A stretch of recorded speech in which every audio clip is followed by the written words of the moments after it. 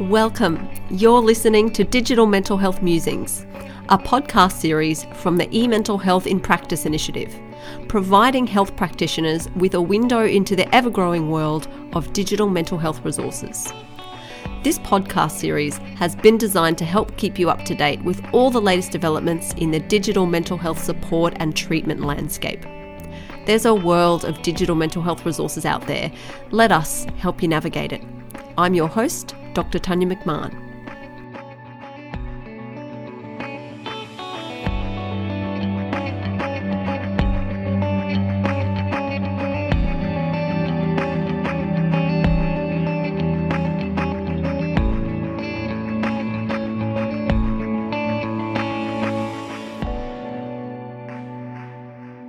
Hello and welcome to the final episode of Digital Mental Health Musings for this year. We're recording here on Turrbal and Jagera country. My name is Heidi Stirk and I'm the Director of eMental Health in Practice. Our usual podcast host Tanya McMahon has laryngitis, so I'm stepping in for her. It's very difficult to do a podcast when you have no voice. So I'd like to acknowledge that all the content for this podcast was prepared by Tanya. Thanks for your great work, Tanya. And also thank you for taking on the role of host this year. So welcome if you're a new listener out there. We're so pleased to have you here, and we have a great catalogue of episodes that you can go back over and listen to. You can really start to build that foundational knowledge of digital mental health and integrating it into your work. And welcome also to those of you who are regular listeners of our podcast.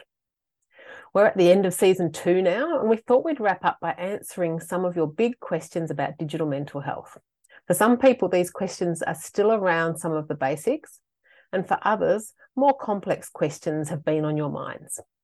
But we put the call out to you, our audience, to see what bubbled up, and we've compiled some of the most frequently asked questions to focus on in today's episode. So the first question, can we please just recap the basics of what's out there? There are so many different digital options. What are they all for? Great question, and one where the answer is constantly evolving. What is available now is a whole lot broader than what was available even 5 years ago. So this answer might be different in another 5 years. And I also want to clarify here that when we at MPRAC talk about what's out there, we're talking about the Australian government-funded products that are promoted on our site and on Head to Health, as they have already been vetted for quality and safety. So in terms of what's out there at the moment, we can start firstly by separating them into 2 broad categories: treatments and tools. Treatments are complete standalone interventions which are there to treat specific disorders like depression, anxiety, PTSD, OCD, and so on. They're similar to what you might receive if seeing a cognitive behaviourist therapist face-to-face, somewhere between 4 and 12 sessions or lessons or modules of cognitive behaviour therapy. And obviously there are other evidence-based therapeutic approaches out there, but cognitive behaviour therapy lends itself really well to being translated online because it's very skills-based. So that's why the majority of these programs are based on it. So these online treatment services are mainly for people with a specific mental health disorder, and if someone hasn't gotten a diagnosis from a health professional, they'll usually have an online assessment built into the platform to help figure out which course will be most suitable. However, several of the services also have what we call transdiagnostic programs, where they are targeted at people with a range of mental health symptoms, not just any single disorder. But ultimately, their aim is to still treat those symptoms. So that's treatments. Then we have tools, and this is a very broad category that encompasses services and resources that support and complement mental health and well-being with information, tips, strategies, social connection, and so on. So on their own, these services aren't designed to treat a mental health condition, but they certainly support and help improve mental health overall.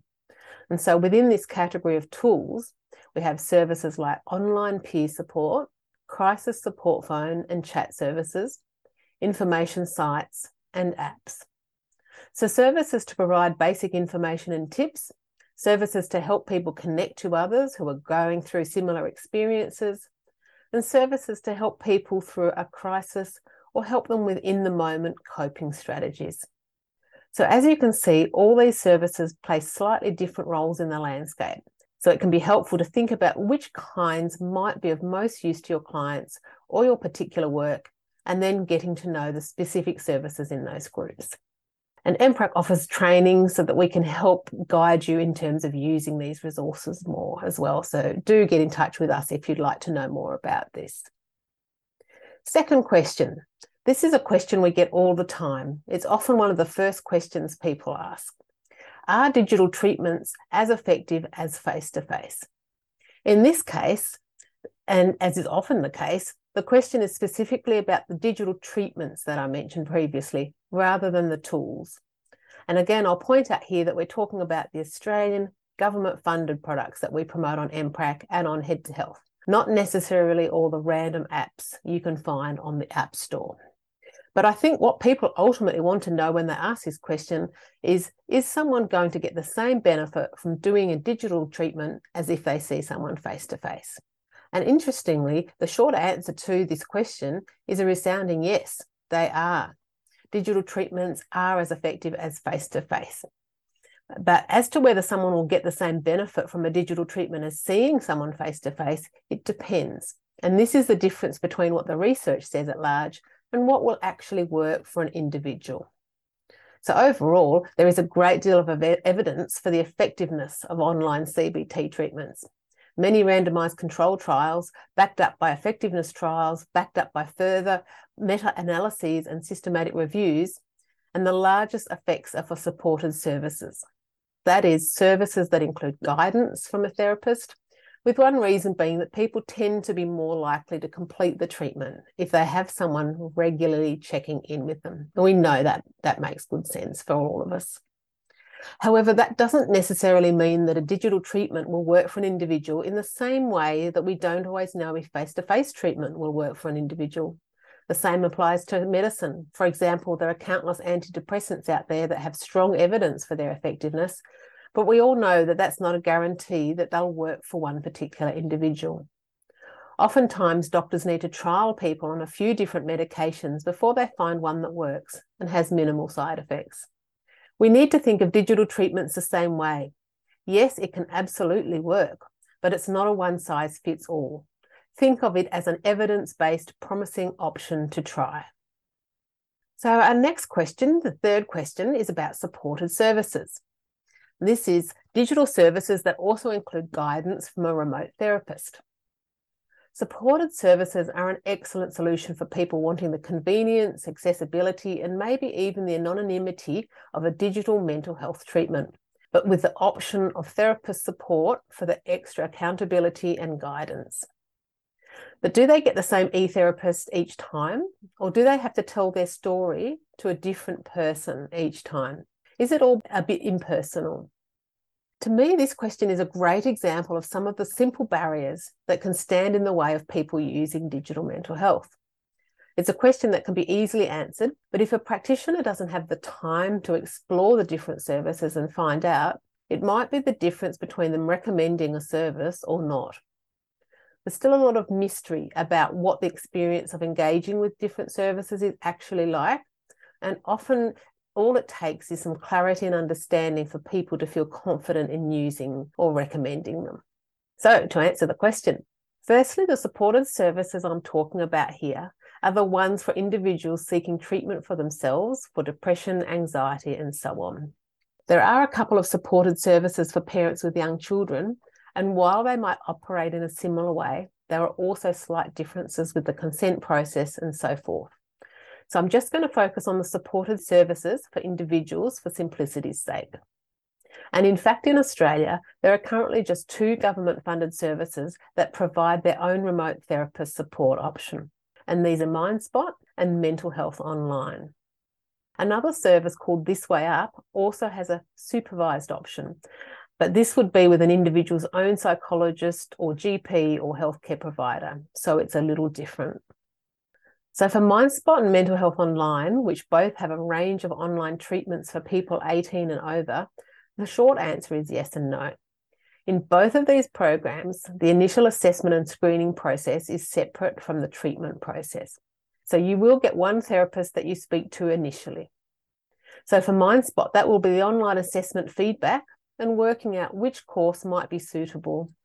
And for Mental Health Online, that will be the initial call people get when signing up for the Therapist Assist program to work out if the service will be suitable for them.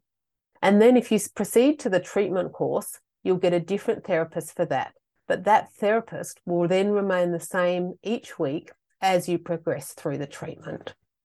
So you might need to repeat things once when you're introduced to your treatment therapist, but then after that, it'll be the same person each time. But that process is really no different to being screened or triaged by one person when entering a public mental health service, or even going to the GP to get a referral for a psychologist, and then meeting your therapist for the treatment itself. And if you want to hear more about supported services, check out episode 7 of season 2 of our podcasts with Mental Health Online, or season 1, episode 3 with Mindspot. So question 4. How is risk managed in digital mental health interventions? Another really good question. Many mental health practitioners feel that managing risk is one of the most difficult parts, or one of the more difficult parts of their job. There are certainly some promising developments in terms of managing risk issues online and digitally, but at the moment, in general, any risk issues still need to be managed by a clinician at all times. Nevertheless, risk issues are still going to emerge when people use digital services. So to answer this question, I'm going to outline some of the features out there to manage risk in digital mental health interventions, and then outline what clinicians can expect. So firstly, many online treatment programs and even some apps will tend to give outcome measures at intervals throughout the program, and some will include a feature where, with consent, the consumer or the parent or caregiver and or the mental health practitioner can receive an alert if a person is reporting high levels of distress or thoughts of suicide. These outcome measures are often optional for consumers to complete, however, so mental health professionals shouldn't rely on them to monitor a client's progress. Some online referral tools and online programs also aim to assess someone's level of risk at sign-up, but this assessment might be quite basic or even optional, or it might provide a referral without adequate follow-up. In general, most services listed in IMPRAC and Head to Health only provide information, recommendations, and links to further support for people experiencing risk issues. They don't adequately assess and manage risk in and of themselves. Because of this, consumers with risk issues really need the ongoing care and clinical judgment of a clinician while they are using digital tools. And of course, this is different if someone is using a supported service like Mindspot and Mental Health Online, where a clinician is involved. When it comes to crisis services, so telephone, SMS, and web chat services, they tend to have their own processes for managing risk, which may or may not be listed on their website. Crisis lines are often manned by trained counsellors who will attempt to identify risk level and then provide some sort of coping skills, then an external referral. However, this really only applies to crisis services that advertise themselves as such. There are many helplines, advice lines, and support lines that are staffed by peer workers, friendly volunteers, or other support people who aren't necessarily trained as crisis counsellors and able to assess risk. So it's important to be aware of that if you're referring someone to a helpline for support, and making sure that if you want to connect someone to a crisis support service that will help triage risk in the moment, that you pick a service that is equipped to do that, such as Lifeline or Suicide Callback Service. And as for peer support forums listed on IMPRAC and Head to Health, they tend to employ trained moderators to monitor content, remove harmful content, and follow up risk issues. And this process is again governed by an organisation's processes, which may or may not be listed on their website. So question 5. Can people with chronic and complex mental health problems benefit from digital mental health? This is actually an interesting one, because I would say the stance on this question has actually changed over time. When digital mental health treatments and tools first began emerging, they were designed as low-intensity treatments for people with mild to moderate symptoms. So there was this assumption that they weren't suitable for people with more severe or complex problems, and that's what face-to-face treatment was really there for. However, in the past few years, as more and more digital products have emerged, and this technology is becoming more tightly woven into the fabric of our everyday lives, I would say this assumption has been flipped on its head, and we're seeing that there are a range of ways that people with complex problems can benefit. For example, online social connection and peer support in safe, moderated online spaces is a fabulous way for people with complex issues to connect with others, especially if their condition or circumstances make face-to-face connections difficult. Crisis phone and chat services can be an empowering coping strategy for crisis situations. And there are numerous issue-specific services for people with complex situations and backgrounds like domestic violence, sexual assault, parental separation, neurodiversity, and so on. And while you might not think that the treatment programs would be very helpful for people with chronic or complex issues, they can still help by becoming perhaps one small part of a larger comprehensive treatment plan. I think the thing to remember here is that it's unlikely that a digital treatment, if selected from a vetted source like MPRAC or Head to Health, is going to be harmful. So it means that clinicians can feel pretty comfortable just giving things a go and seeing how their clients and patients find them. So question 6, where do I find digital mental health treatments and tools? Well, it depends what you want to find. A lot of people use the App Store or Google Play, but it's a little bit like the Wild West out there at the moment, with snake oil on the shelf right next to safe, good quality products. And it's very difficult and time consuming to tease out the good from the bad. So you'll find a lot out there, but not all of it is safe or effective. So if you want to go the other direction and stick with safe and effective, but less choice, then Head to Health or our own MPRAC directory are where to go, as all the products on there have been vetted by experts in the field. And although when I say less choice, I'm talking maybe 100 services instead of 10,000. So for a lot of people, less choice is actually far more appealing because it's less overwhelming. So that's it for today. Thanks so much for joining us and for your continued support of our work. That's a wrap for season 2. We'll be taking a few months break. We'll be back fresh in 2023 with season 3. We wish you all a safe, happy and relaxed wind down from 2022 and looking forward to seeing you all again next year.